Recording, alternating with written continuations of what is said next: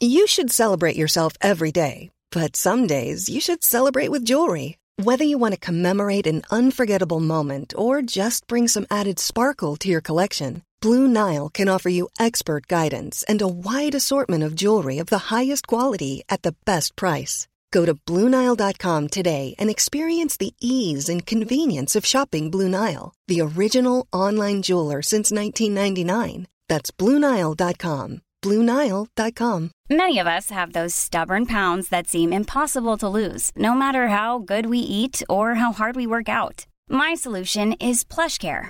PlushCare is a leading telehealth provider with doctors who are there for you day and night to partner with you in your weight loss journey. They can prescribe FDA-approved weight loss medications like Wegovy and Zepbound for those who qualify. Plus, they accept most insurance plans. To get started, visit plushcare.com/weightloss. That's plushcare.com/weightloss. Quality sleep is essential. That's why the Sleep Number Smart Bed is designed for your ever-evolving sleep needs. Need a bed that's firmer or softer on either side? Helps you sleep at a comfortable temperature? Sleep Number Smart Beds let you individualize your comfort, so you sleep better together. J.D. Power ranks Sleep Number number 1 in customer satisfaction with mattresses purchased in-store. And now, save 50% on the Sleep Number Limited Edition Smart Bed for a limited time. For J.D. Power 2023 award information, visit jdpower.com/awards. Only at a Sleep Number store or sleepnumber.com.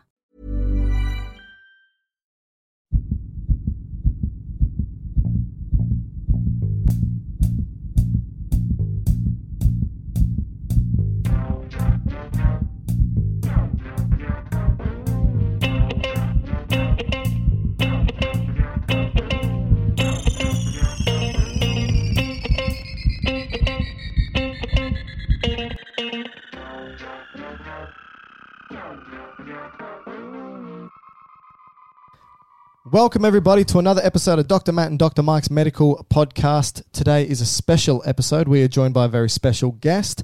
Our special guest is Dr. Kieran Kennedy, who's a registered medical doctor and practicing psychiatry registrar, working and living in Melbourne, Australia, the most livable city on the planet, with degrees in psychology, human physiology, one of my favorites, and med-surg. So Kieran is passionate about all things health with a particular focus and expertise in mental health and neurology, which is why we have Kieran on today.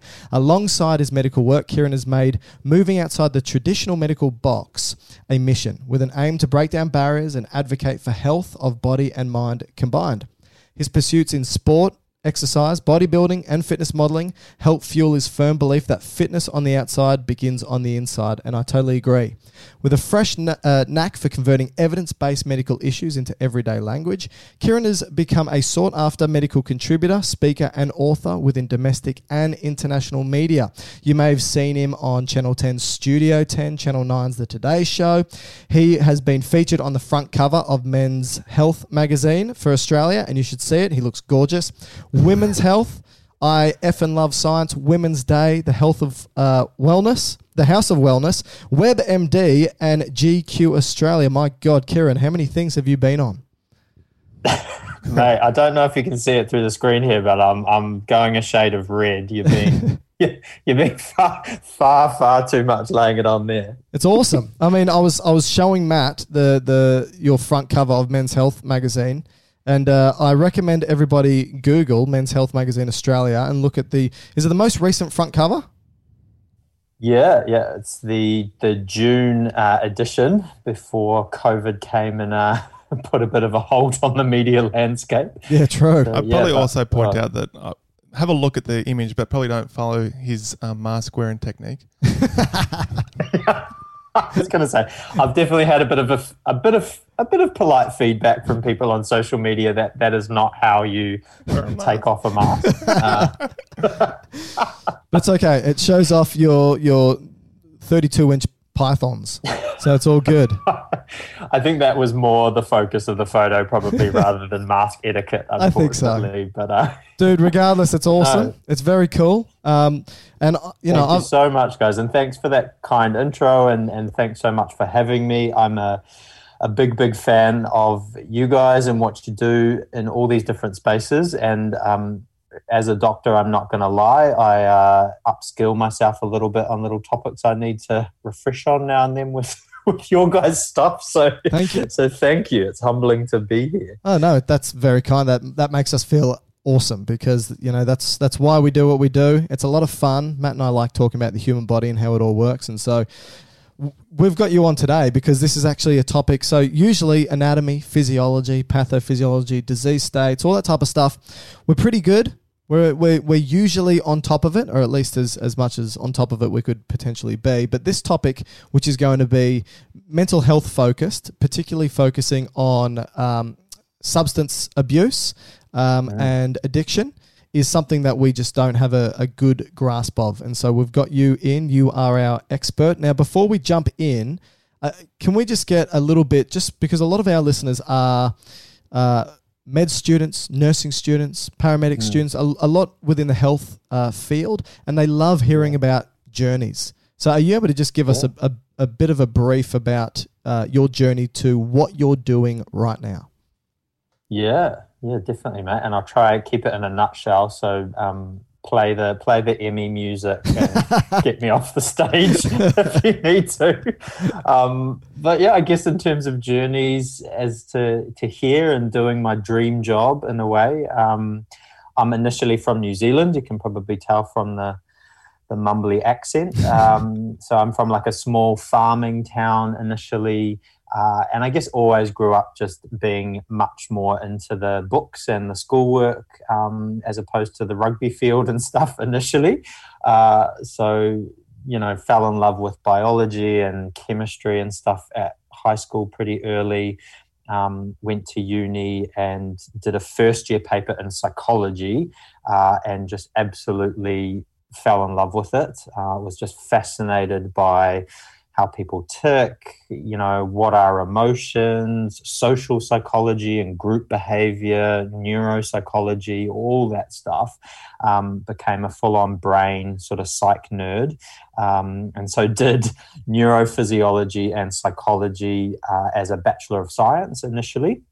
And then from there, for my sins, decided that I would jump onto another 5 years of study and do medical school. So yeah, it's kind of been a journey through. So was your intention? Sorry, what was that? Sorry, mate. Was your intention to do medicine to go down the psychiatry path straight away? Yeah, I kind of always knew that I wanted to do psychiatry. At the end of my psychology physiology degree, I applied for clinical psychology and medical school at the same time. Like I knew that that's what I sort of wanted to do, but medical school felt like the route for me. It kept my options open, but it also meant that I could combine the physical and the psychological. And that's what I've always loved. Earlier on, I was a little bit artsy during high school as well. So done a lot of writing and speaking, a little bit of acting. So for me, psychiatry just has always felt like the sweet spot, between kind of art and science. It's about talking and connecting with people. It's a little bit more grey than some of the other areas of medicine, like surgery. So yeah, it fits for me.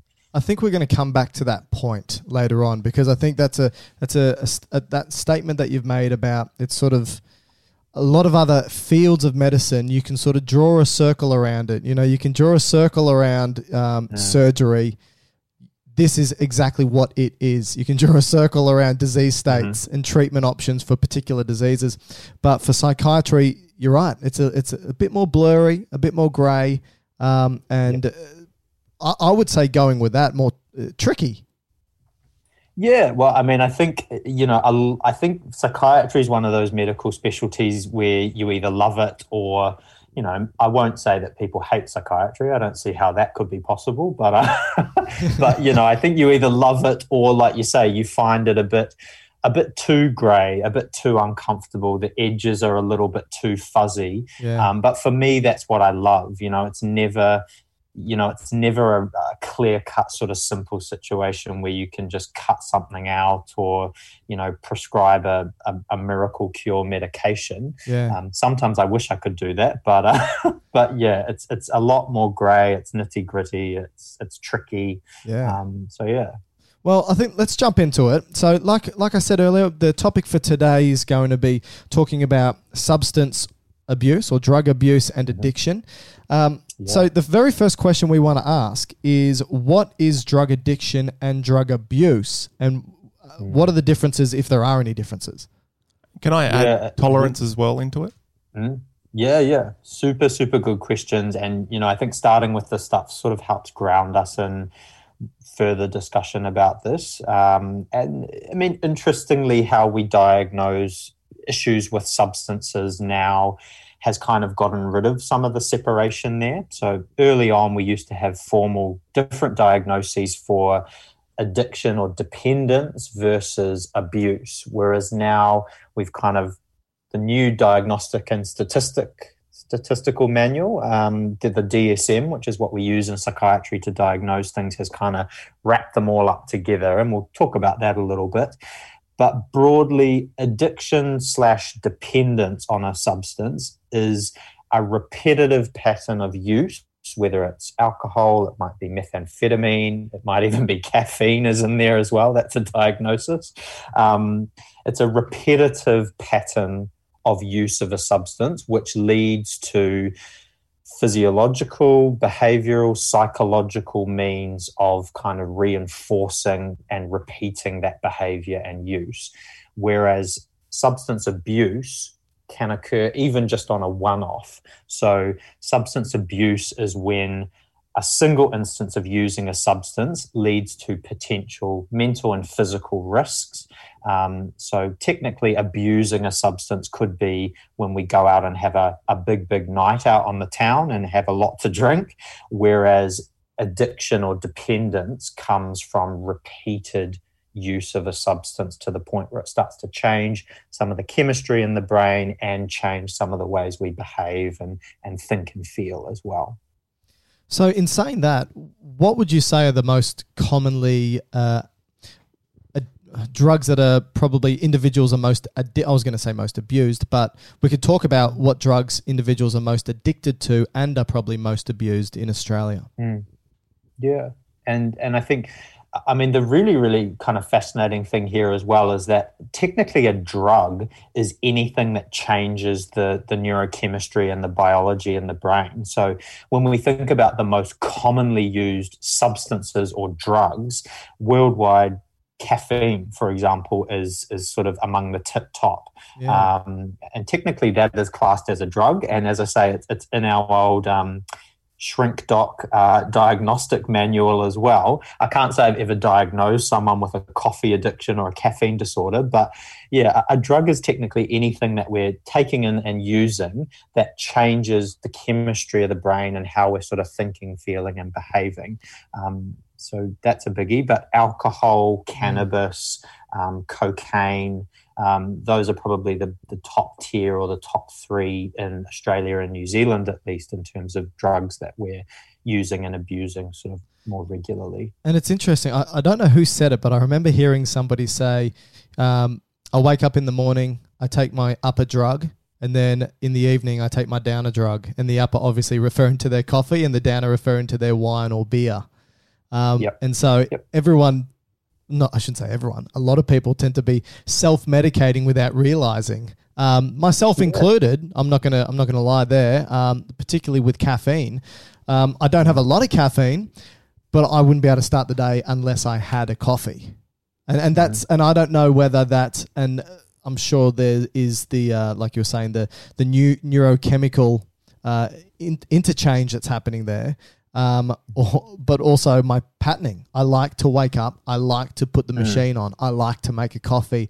I like the whole feel of sitting down with a coffee and starting my work. It's sort of as though, I hit the gong. It's a ritual. I hit the gong and the day has begun.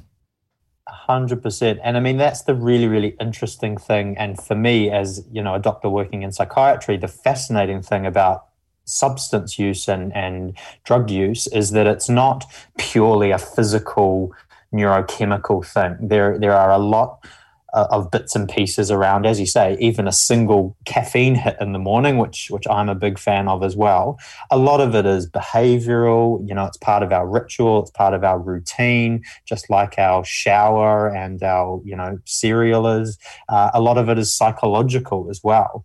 Even psychologically, you starting your day being like, oh, I haven't had my long black. Psychologically, there are just bits and pieces to this that is actually separate from what your neurotransmitters and chemicals are doing in the brain when you have that caffeine hit. So it's really fascinating. So in saying, sorry, Matt, I know you're going to ask a question, but really quickly, in saying that, because there's this interwoven relationship between what the drug is doing chemically, but also the cultural aspect, the psychological aspect, and everything like that, when somebody comes in to see you, and they may have a dependence on a drug, do you, as a physician, need to identify all those components in order to break that addiction? Do you need to, as opposed to just going, look, yes, you're addicted to a substance and it's changing you chemically, do you need to say, well, a lot of your behaviors are actually coming into play here, and so if you change behaviors, it may make it easier to break your addiction to the substance? How do you work within all those different aspects? Yeah, definitely. I mean, it's really complex and it's really tricky. Actually treating, especially significant substance use struggles, is one of our biggest challenges in psychiatry and within addiction medicine. It can be really hard to shift some of these patterns of use, and it can be hard to shift an addiction because it's often, it's not one thing happening. It's a whole complex array of different things. So patients will often say to me, for example, well, that's fine, but all my friends use it. So, if I want to stop using it, are you kind of telling me that I have to just dislocate myself from all my friends? Or people might say, yeah, but my parents use it. So how do I not use it if I'm at home at night and other people are using? So that's an example of, just as you say, mate, it's not purely a chemical thing that's happening. It's a social thing, it's a behavioral thing, a psychological thing, and that does make it really tricky to treat. And you have to hit all the different aspects of it to really get something to shift long term in someone's life. What about the personality aspect to it? So do people say to you, look, this is just how I am, I'm addicted, I've got an addictive personality, I just do things and I'm all in on it, and this is just another one? Yeah, definitely. And the fascinating thing there is that the science kind of backs up some of that. We know there are a whole lot of different things that for all of us contribute towards how, I guess, at risk we might be of using substances and then becoming addicted to different substances. And there's some genetics in that. So different genetics and family histories mean that someone might be more at risk than someone else of using a substance and then becoming addicted to it. And then, just as we've already said, there are all those other little boxes that contribute towards someone's risk of using drugs, but also then potentially becoming dependent on them. And that might be they've got trauma in their background. That might be personality-wise, they are more open to quelling anxiety and distress with substances that make them feel good in the moment. It might be that they're going through significant stresses in their life right now and using substances or drugs as a way to kind of escape that, even for a short amount of time. So, yeah, there are a whole lot of different things. And people do say that this is just me. I find it really hard to not go whole hog in something and kind of use it again or use more and more of it. And different people are different in that regard. Again, even when it comes down to our basic biology, some people's reward circuits in the brain fire up so much more even with a cup of coffee compared to other people. And that's why, we're all a little different in how we respond to these things and how at risk we are of kind of using them longer term. So would you say, and I don't want you to paint with too many broad strokes here because I know that anytime you talk generalities, you're going to be wrong in some degree. But would you say that most people who come in are using their drug to mask something underlying, or using it as some sort of way of self-medicating? May not necessarily know why they're doing that, but do you think that in most cases, there's always something underpinning why they're taking that substance? Yeah, and I mean, as you say, mate, there are a lot of different theories about why people might turn towards using alcohol and drugs, and there are a lot of theories around what leads to addiction and reinforces addiction. But, I'm a firm believer, again, on that sort of psychology, physiology kind of mashup that we do with psychiatry. I'm a big believer that there's always a psychological component to these things. And I think one of the most common things when we're using substances, even for those of us that, aren't using it in a dependent or addictive type way, there is an element of distraction in it, avoidance of distress and anxiety. In the short term, different substances often take us away from difficult things that we're experiencing at the moment. And so I think that is a big part of it for a lot of people. And, again, the statistics and the science shows that too. So at least 50% of people who have an addiction or a substance use issue have at least one other diagnosable mental health condition. So, a significant proportion of people who are really, really struggling with alcohol or drugs have another condition comorbid alongside that. It might be depression, it might be anxiety, it might be PTSD and trauma, and there's always an interaction there. And I think that is an important part of it as well, in terms of helping people cope with their reality by kind of disconnecting them from reality slightly when we're using a drug or when we have that high going on. So when you treat, do you treat one before the other? Is it concurrently? Do you say, well, once this is treated, the addiction on the substance is likely to go away? Or do you go, well, it may be underpinned by this behavior or this issue, but there's still a chemical dependence on this drug? How do you pass that issue? How do you go in and address? I assume it's different for every individual, but is there a standard approach that you take? Yeah, I mean, I think pointing out that it's as is nearly everything in psychiatry, it's very individual. It depends on what the substance is. It depends on the severity of it. For some people, the physical factors like, and we can delve into this a little bit more, Matt asked before, but, for some people, things like tolerance and withdrawal and physical addiction might be more of an issue, whereas other people, the social and behavioral parts of an addiction might be the most prominent features. It might be more the social aspects of it or the behavioral aspects of it. So it's always tailored as to what the substance is and what the biggest points are for someone. But generally with drugs and alcohol, we take a detox type approach first. So often it's about helping someone reduce, and not always, but often stopping use, and making sure that that's done safely and gradually so that people don't put themselves at risk from withdrawal side effects as the substance leaves their brain and their body. And then after that, it usually comes to the longer term psychological, social, behavioral kind of means of tackling this addiction. And so that's why, you'll often hear, people talk about detox versus rehab.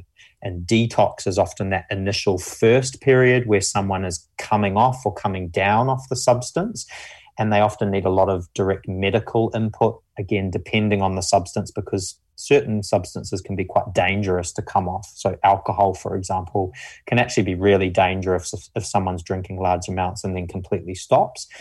And then after that, we often talk about in addiction medicine rehabilitation, which is helping someone change aspects of how they deal with anxiety, for example, or how they approach social situations if they're not going to drink anymore, but they're still, out and about or going to a bar. How do they stop themselves from reaching for a drink again?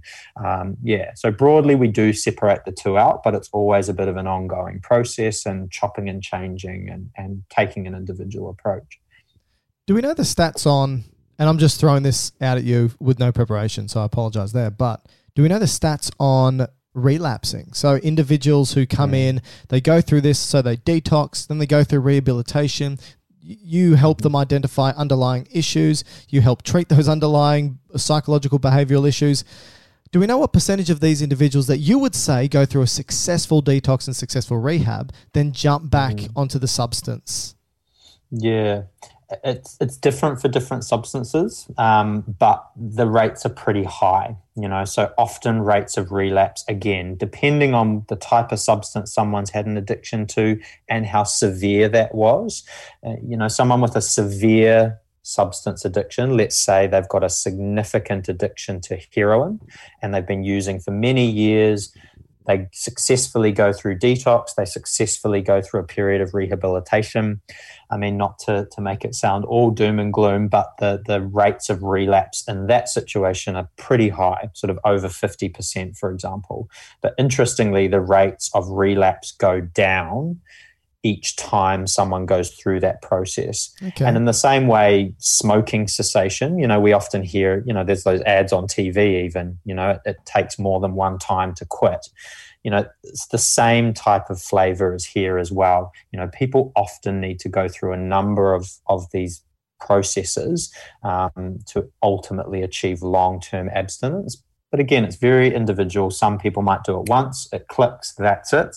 But generally, rates of relapse are pretty high, which kind of coincides with a lot of our mental health disorders as well. Relapse of depression and anxiety are fairly high too.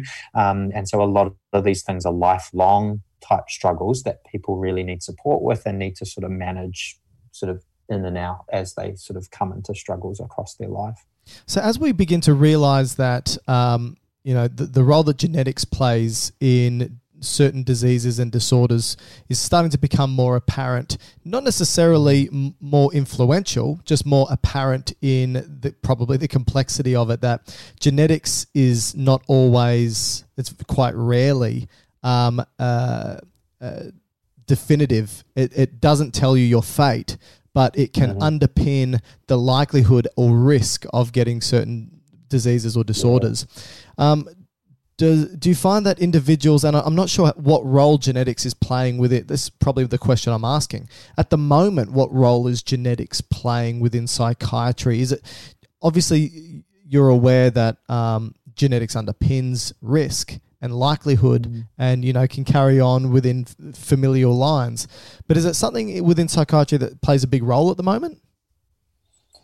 I mean, I guess in our everyday clinical work, not overly. I think psychiatry is a really, really interesting beast because we're a little bit behind a lot of other medical specialties in a way. And I think that's because, as we said right at the start, we're dealing with kind of pretty tricky, pretty grey kind of things. And in some ways we can't, unfortunately, make an incision down the middle of you and pull out your, your depression kind of organ. Yeah.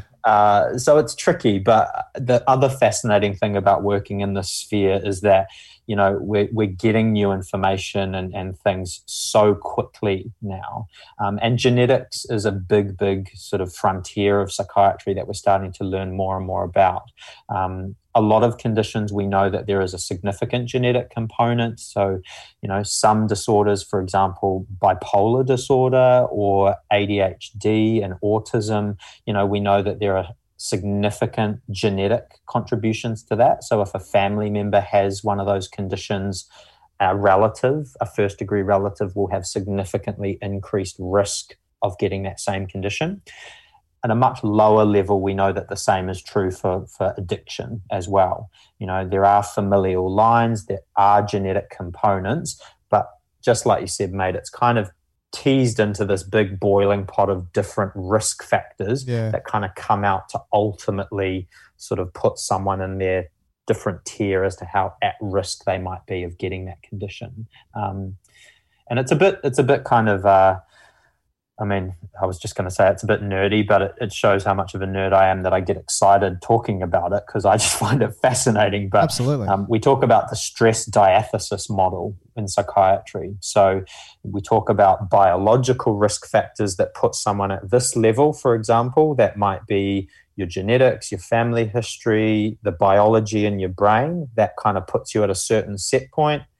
And then if we go through trauma or mental health struggles, family issues when we're younger, that might bump up sort of the risk to the next notch.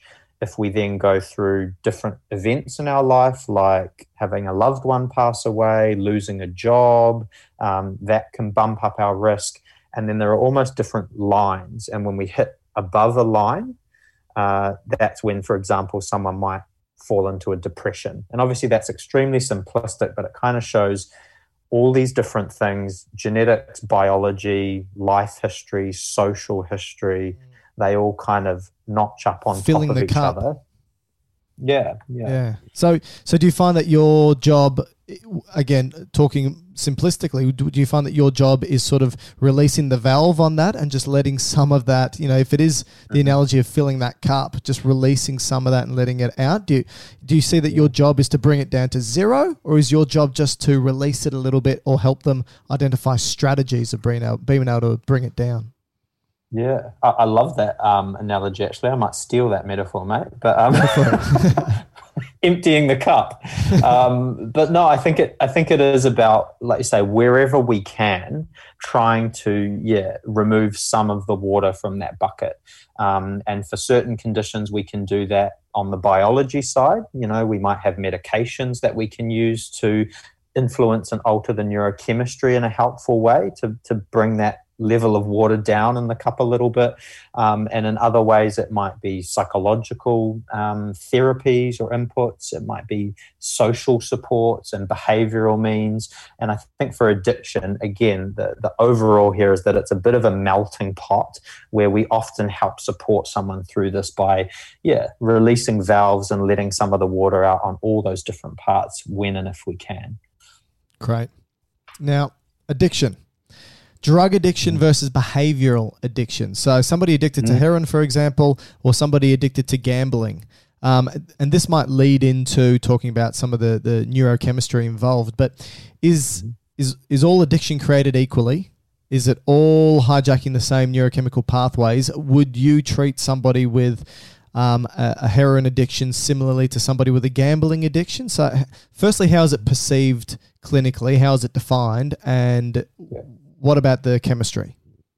Yeah, really, really fascinating question, because especially in modern society, I think this is trickling in more and more. Now we're seeing things crop up about internet gaming addiction or disorder, shopping addiction, sex addiction, all these different things. And as you say, so are they jumping into the DSM as, now? Are different types of addictions jumping into the diagnostic manual?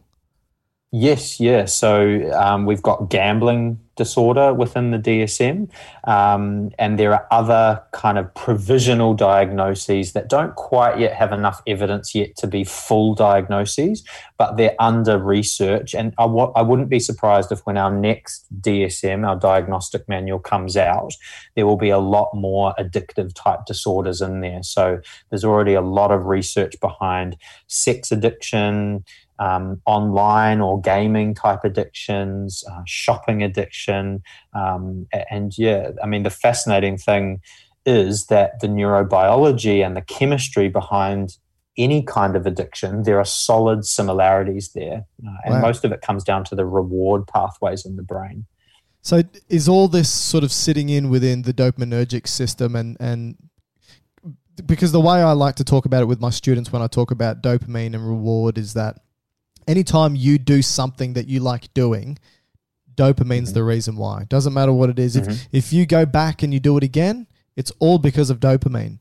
And you can see in certain disease states like Parkinson's disease where the dopaminergic pathways sort of started to degenerate and the dopamine producing neurons start to die off, that these individuals are less animated. Dopamine obviously plays an important role in movement, smoothing movement out, beginning, initiating movement and so forth. But when they get their treatment with dopamine, some of the side effects include addiction, which just highlights nicely that the dopamine pathway plays that role. So would you say that dopamine is playing a role in all aspects of drug addiction and behavioral addiction, that we're just hijacking that system? Yeah, and I think that's one of the foundations to any kind of addiction. Like you say, it's a repeat system of behavior driving things because of that incredibly powerful positive reinforcement at our very basic sort of biology level. And so, as you say, all those dopaminergic reward pathways, that is one of the kind of the common denominators for any type of addiction at a neurochemistry level. So, if we start with the dopamine neurons in the ventral tegmental area of the midbrain and the brainstem, that fires off projections to parts of the cortex. And then we've got the limbic system as well, involved in emotions and behavioral reinforcement. That's the stuff that, as you say, mate, whether it's getting that little Bing Instagram notification sound on our phone, whether it's having sex, whether it's having a cup of coffee, we get that kind of hit, even if we're not consciously aware of it. We get this little dopamine hit that says you've had a reward, and it's incredibly powerful at setting up these repeat patterns of behavior so that the brain can lock us into doing things that ultimately it thinks are about our survival. So all of these pathways obviously go right back to when sex, eating, going to the toilet, making social connections, out in the caves and back on the savannas, thousands of years ago, those things became so locked in through dopamine pathways because that's what led us to survive. And in the same way, substances like alcohol and drugs, but also things like shopping, potentially gambling, they're hacking into that same system. And that's why it's incredibly difficult to start to shift these things when they become locked into those reward circuits. So when does it spill over to be a problem? So if this is important for everything we do, for our own survival, for every day, like Mike said, he gets up, has a coffee, it starts his day, he can then go and do his work. Or I'm on Instagram for 8 hours. But when is it? He's just thirsting over those Instagram notifications. Just waiting for the ding. Actually, I don't have notifications turned on because that would be too much. Wise move, mate. Yeah. But it's true. I do wait for when I open it up. I know that I'm getting hijacked there. I know that when I have my caffeine. But Matt's point's good. When does it spill over to become an issue? Is it only when it becomes kind of destructive, like behaviours and relationships, law-breaking behaviour?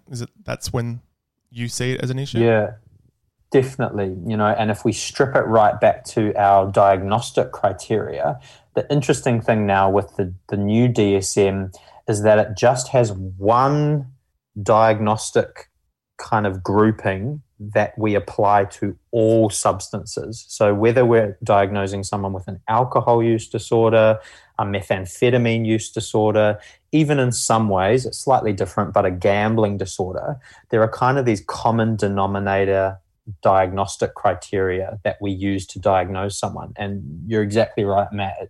It comes down to some of the biological things. So a big part of it is tolerance and withdrawal. And these are through physical processes that are happening in the brain. Tolerance is when we need more of a certain substance to get the same high or the same effect. So Mike might have initially,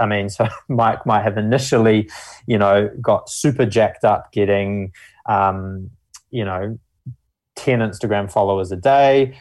Now he needs 20, now he needs 30, now he needs his current, which is probably 5,000 a day, whatever it is. But so tolerance is when we're kind of needing biologically in the brain habituates to a certain level and it needs a certain higher level to get the same response. And then we've got withdrawal, which is the chemistry in the brain has changed because of the presence of alcohol or drugs. And when that substance is suddenly taken away, the brain's almost like a baby having its bottle pulled away from it. It doesn't quite know how to cope. So we start to get withdrawal symptoms. So I'd like to come back to that issue with withdrawal. But the first question before we get to that is just about why are some things more heavily abused? Is it just because of the level of dopamine? So, for instance, are there some medications that just release a huge amount, let's say like ice? Or, why don't people necessarily abuse blood pressure medication or antibiotics, things like that? Mm-hmm. Yep. No, and you're definitely spot on there, mate. Like some of the basics around what makes something inherently addictive or not is often down to how it hits the neurochemicals and the receptors in the brain and how quickly and powerfully it does that. So substances that absorb very quickly and act very quickly and powerfully to, set off our dopamine circuits like a pinball machine, they are often more physiologically addictive than substances that kind of wire up those circuits less powerfully. Interestingly, the shorter a substance has a duration for, that also makes that substance more addictive. So the biggies are substances that absorb quickly, rocket up our dopamine levels so they feel incredibly rewarding for a brief period of time, and then they lose their effect quickly, because that sets up a pathway in the brain where the brain says, holy crap, that felt great, but it was over really soon. I need to do it again and again and again to get the same kind of hit. And is there any truth to the claim that you sometimes hear that some drugs that you take, you have it once and then you're addicted and it's nothing you can do? Or does that again come down to the individual? That's just for some, it wouldn't really matter what it is. They just have a genetic underpinning or something that then it would be very difficult for them. Like maybe you can use nicotine as an example, or heroin. Yeah, and I think, again, all those other things really importantly come into play. What someone's genetic risk is, what their family history is, what they've been through in their life in terms of trauma, anxiety, maybe other mental health issues that kind of all, like we said before, go into that melting pot to determine someone's risk of becoming addicted to a substance. But interestingly, different substances do have different risk potentials. So heroin, methamphetamine, these substances absorb very quickly. They have an extremely powerful reward generating, reinforcing process in the brain. So those are examples of substances that people can become addicted to reasonably quickly. And methamphetamine is one of those substances that people can have 1, 2, 3 times and they're locked in. It's incredibly hard from there, even biologically in the brain, to stop using that substance. So do you know, this is probably a difficult question to put you on the spot with, but say with animal models where, let's say like mouse models or rat models, where you might be able to screen or control out for cultural, social, personality aspects that we can't as humans. But if you give them a drug, they may get addicted instantaneously or almost with one dose. Do you have any idea of that? I don't have any idea of the exact specifics there, but definitely, I am aware of studies, that have done that on a very basic level with people. We've tried to standardize out, history, risk factors like trauma or other mental health related impacts, other social impacts, and even with kind of PET scans and things, we can see how much a different sort of substance or even a different form of the same substance lights up our reward circuits and our dopamine pathways. And we do know that those things correlate pretty closely at times to how likely someone is to become addicted from that substance, even, as you say, after a single kind of go. So, yeah, it's pretty scary stuff. When we look at withdrawal, so I did a video on alcohol withdrawal and some of the neurochemistry underpinning it. And I just want to clarify whether I'm right. I just want to know whether, obviously it's oversimplistic, but the way I spoke about it was that, you've got excitatory neurochemicals and inhibitory. You got GABA, it drops things down, it inhibits things. You got glutamate, it excites things. And so I stated that with alcohol abuse, because it's inhibitory predominantly, GABA boosts up, glutamate drops down. Now, the brain wants to manage a balance. So I spoke about it in regards to a seesaw. And so if GABA goes up, glutamate goes down, it tries to bring the glutamate back up and drop the GABA down. So what it does is it increases the amount of glutamate receptors and drops down the amount of GABA receptors. And then somebody with an addiction who abuses alcohol over time sort of has the neurochemistry is altered, but the seesaw has tipped in a way so that it remains as balanced as possible. And then when you remove the alcohol, what happens is you're going back to the brain without alcohol, but there's so many glutamate receptors now and so little GABA that the brain overexcites, and this is what results in somebody having seizures, for example, and all these other issues. Would you say that that's fair in a way, that the brain is actually getting rewired? You're changing the amount of receptors, you're changing the way chemicals are being released, and therefore you're actually having physiological adaptations? Yep. 100%. Yep. Okay. And when we talk about withdrawal, that is what physical withdrawal comes down to. Is, like you say, with repeated significant amounts of a substance, it rewires the brain. And again, I geek out about this and find it fascinating, but it's amazing that the brain actually, as you say, seesaws itself to reach a state of equilibrium again, where things are balanced out. So it's kind of like, while alcohol's there, and if someone is drinking every day, significant amounts, alcohol's kind of, as you say, mate, acting as this artificial brake. It's kind of like a foot on a brake within the brain, kind of increasing the inhibitory kind of pathways through those GABA receptors, as you said. And so there's an extra inhibitory effect. And so, as you say, the brain says, well, we need to reach our kind of equilibrium state. So it ramps up the excitatory receptors and pathways in the brain, and it ramps down the natural GABA within the brain, because it's like, well, we've got this big alcohol foot on the brake. Yeah, we don't need our own natural GABA receptors and natural inhibitory circuits to work so hard anymore. And then if you pull that foot away, there's nothing pushing the brake down, and all of those excitatory pathways kind of have free rein, and the brain is just ramping up without the natural GABA and inhibitory pathways being there to hold it back. And we get seizures, we get sweats, heart rate goes crazy, people get diarrhea, their gut function goes all over the place.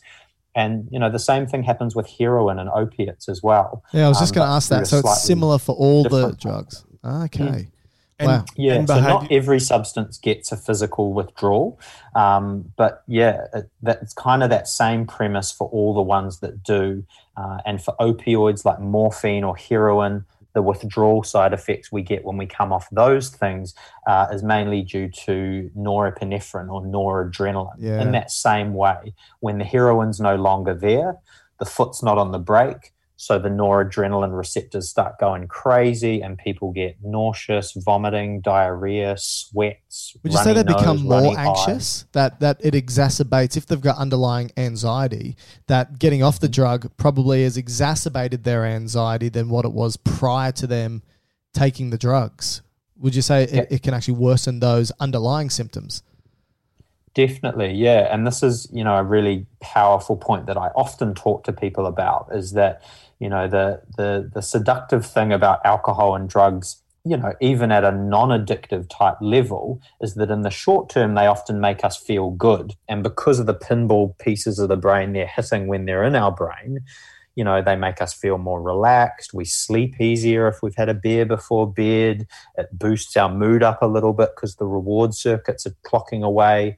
So in the short term, they can make us feel like those things are better. But in the long term, those habituating kind of long-term changes in the brain actually worsen depression, worsen anxiety.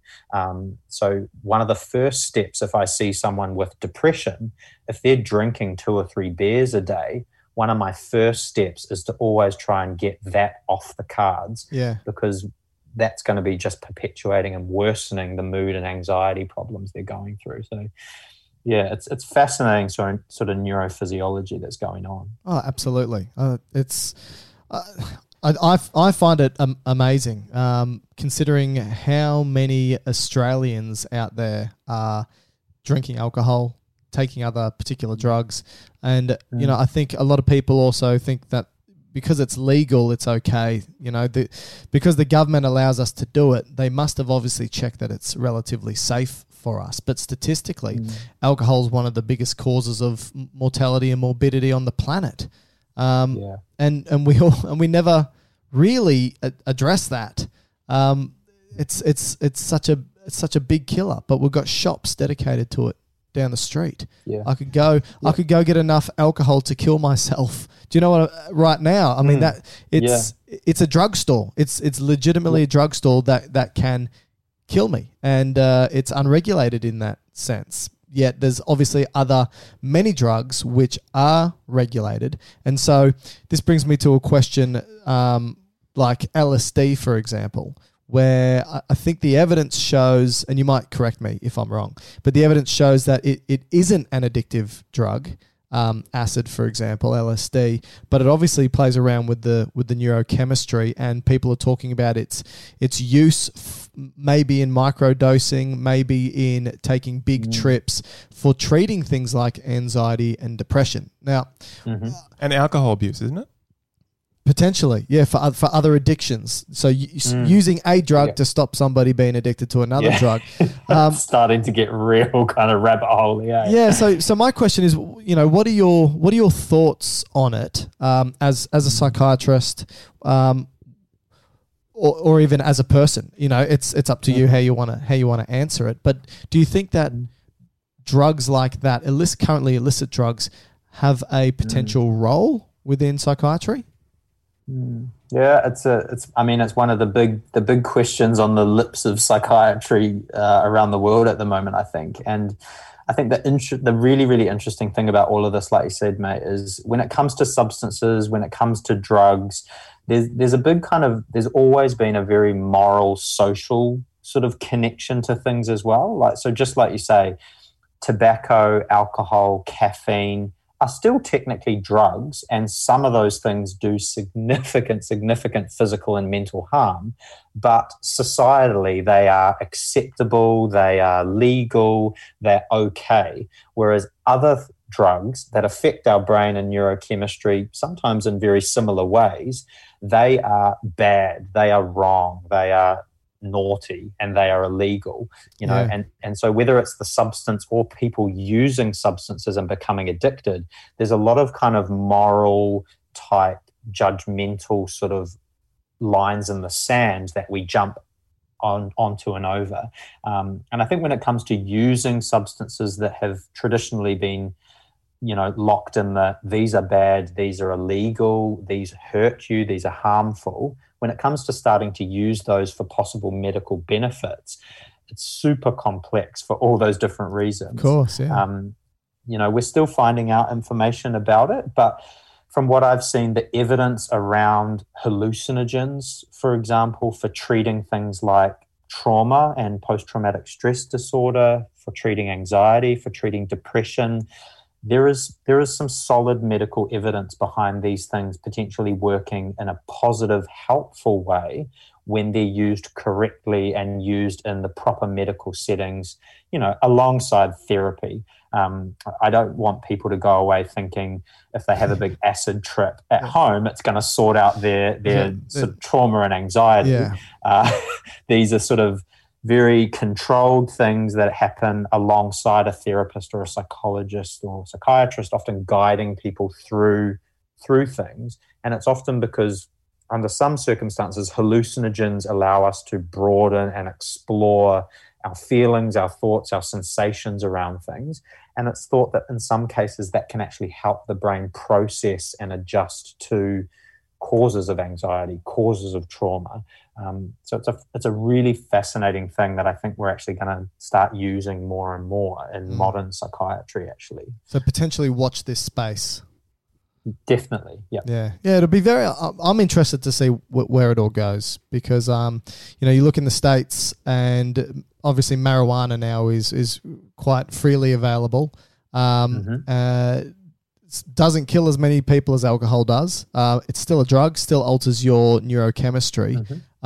So I think the point that you made is really important. Looking at the ethics of drugs is interesting because legalities and ethics aren't necessarily the same thing. Just because something's legal doesn't mean it's ethical, and there are perceptions that people have about certain drugs simply because of their legal status. So they automatically denote it as being bad or evil for example. Yeah. But, no drug in itself is evil. Like you said, there may be certain drugs that have utility, but all of them will be altering neurochemistry to some degree.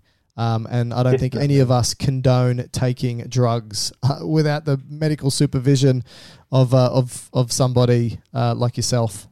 When we look at individuals who are coming up within medicine, nursing, whatever it may be, and this is probably going to be one of our closing questions here. A lot of health professionals or aspiring health professionals probably don't know much about mental health. Do you have any advice for them? Are there, actually, my first question is, sorry for jumping around, has your perception of what psychiatry is, has it changed from what you thought it was to when you went into it? Are there any myths that you think need to be dispelled, or do you think, are there any important points that aspiring health professionals who want to get into your field would help them to know now?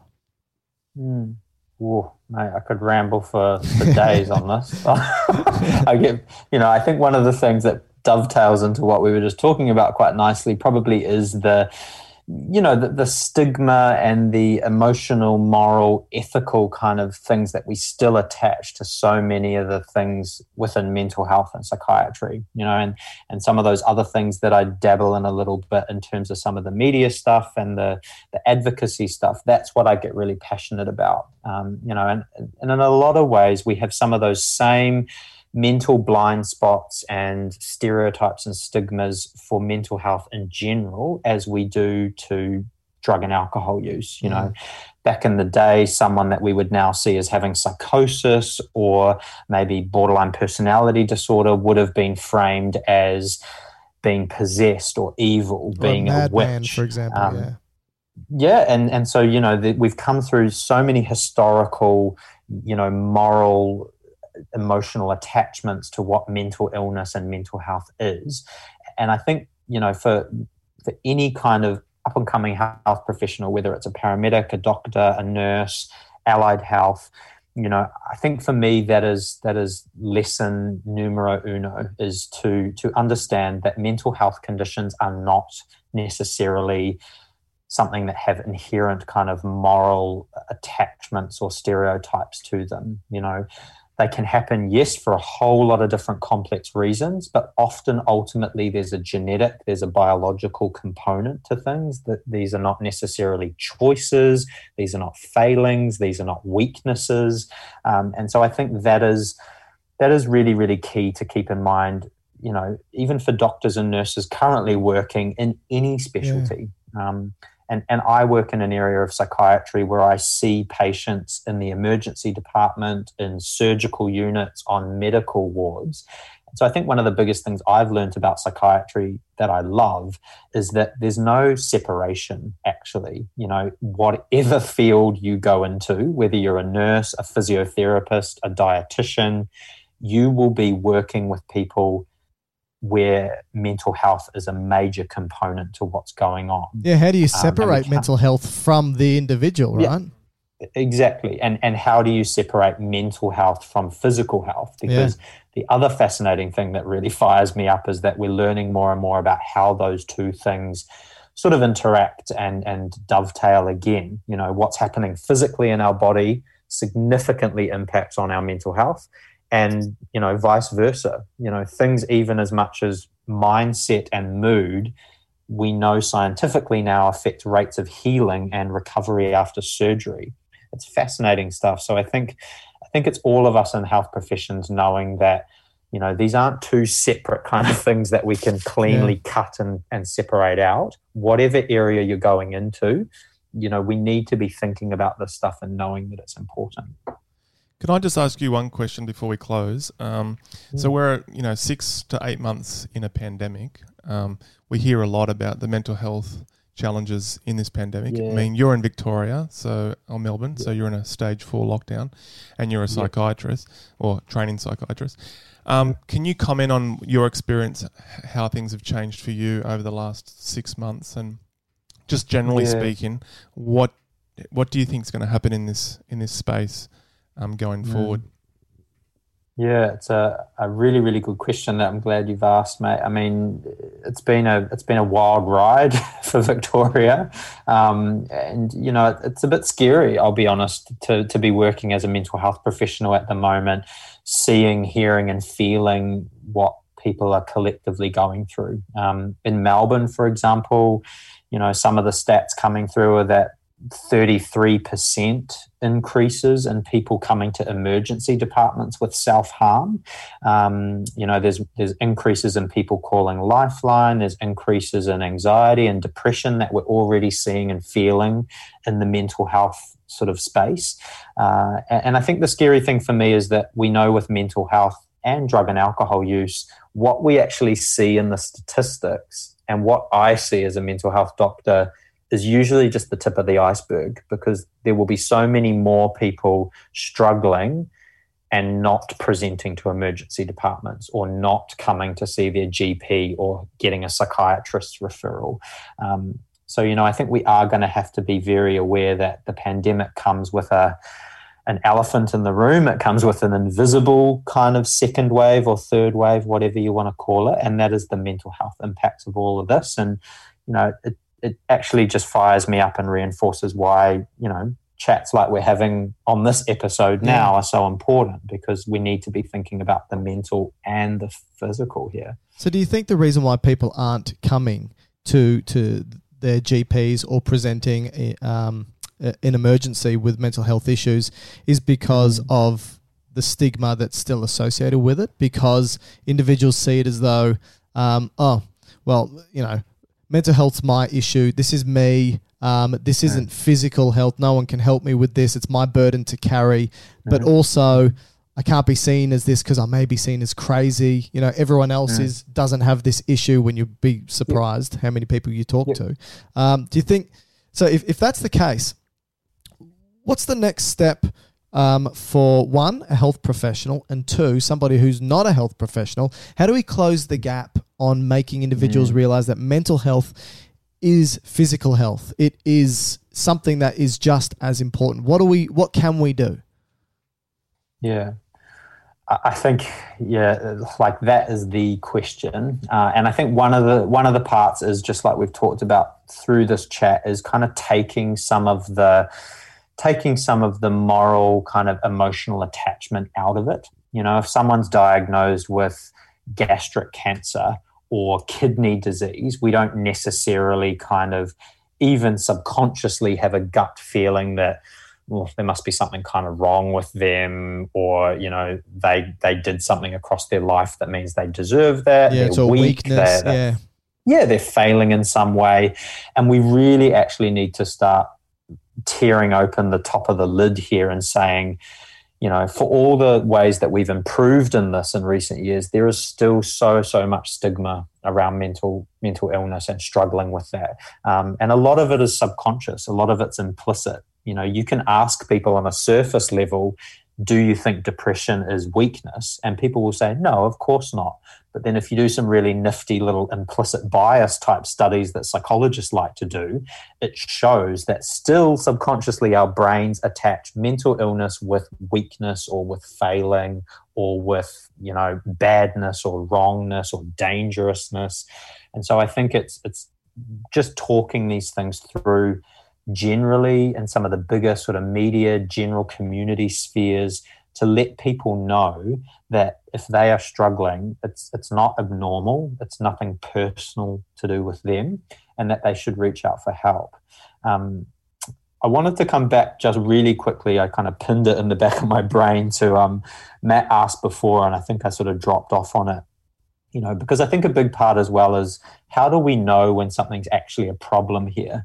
And Matt asked before, you know, so how do we know if, you know, Mike just really likes Instagram and the dopamine hit he gets from it versus when does he have an Instagram addiction? You know, like, I can just tell you right now, it's an addiction. Like as soon as I stop, acceptance is the first step, mate. So that's beautiful. As soon as I stop the recording, Mike will run to the next room, grab his phone. So I don't need to wait.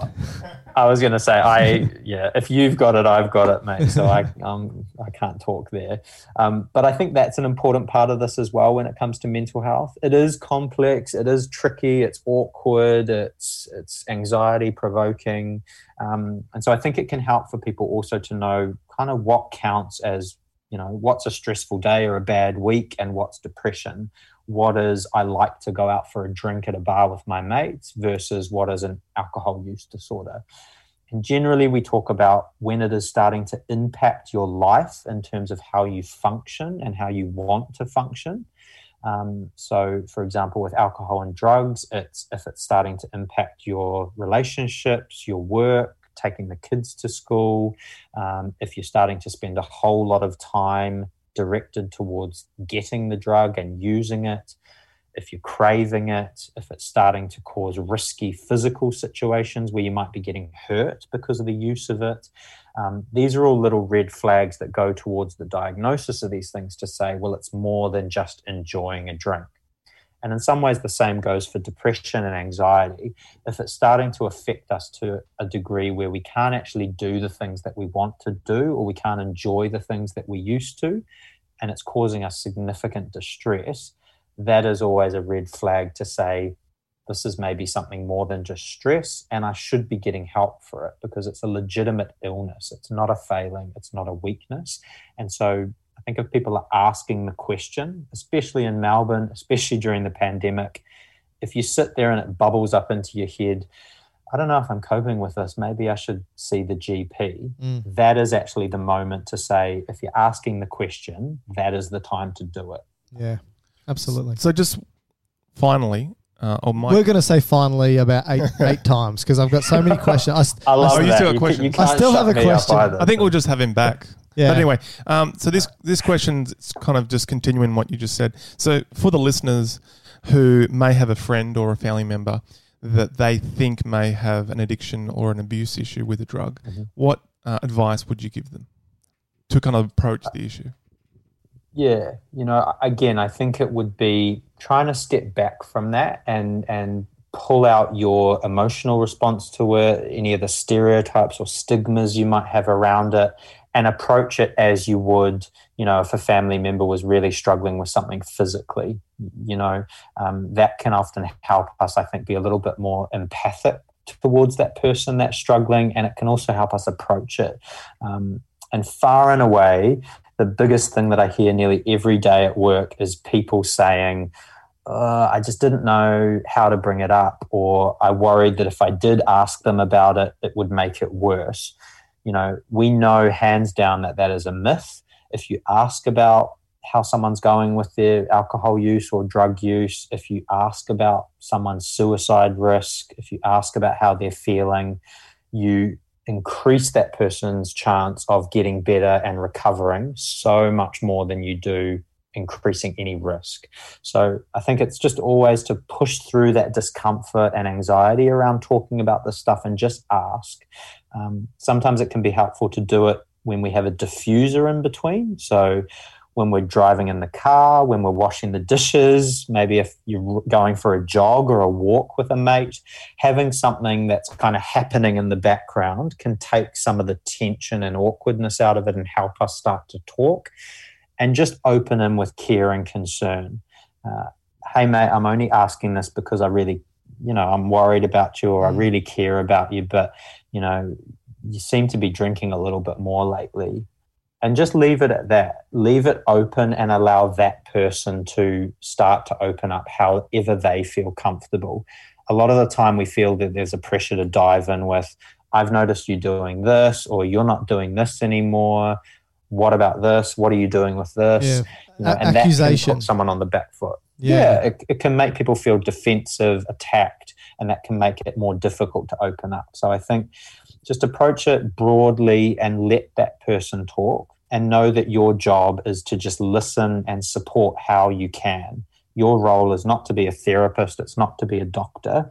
So take some of the pressure off ourselves as well, because that can be also one of the reasons why people find it really difficult to talk about this stuff, is that we worry, God, well, if they say that they do think they've got an alcohol problem, then what the heck do I do with that? And we don't actually have to do anything. You can really support people and help improve their mental health by just listening and just doing what you can as a friend, as a parent, as a partner. You don't have to be the therapist in the scenario. And if they admit to, potentially having this issue, would you then just kind of suggest that they go on to the GP? Is that the best first port of call, or is there a hotline or something that you'd recommend? Yeah, I think the GP is always a really good place to start, because the GP, can ask some of those foundation questions to really start to tease out what's going on, how risky something might be, and then refer and support someone through different pathways there. Direct Line is a sort of other places online where, depending on what state you're in, people can get sort of advice of specific drug and alcohol support numbers, for example, to call for advice directly. So that's somewhere to start as well. And I think wherever you reach out for help, it's knowing that, psychiatry is not what we often see of it in movies. You're not going to get, chucked into a room and strapped up. You're not going to get medication forced down you. So it's about knowing that, just as we would if we had some weird thing going on in our tummy, or if our foot had a massive weird black lump on it for 2 weeks, we just need to be getting help with this stuff in the same way we would for our physical body, and knowing that it's completely legitimate and safe to do that. So I think it's just reaching out and starting that journey. Awesome. Kieran, this is great. I could talk to you all day, which I think is a good sign that you're good at what you do. So I think we're going to have... I don't know. It might be a sign that I just ramble and don't make much sense. No, not at all. No, not at all. I've learnt a lot. I think Matt's learnt a lot. I think the listeners will definitely have learnt a lot. We're going to have you on again, because I've got... Because Michael's addicted to you. Exactly. Just like Instagram. Well, I've been told before that, I do hit some dopamine circuits, so that's fine. Well, that was a bit narcissistic to say, wasn't it? It's okay.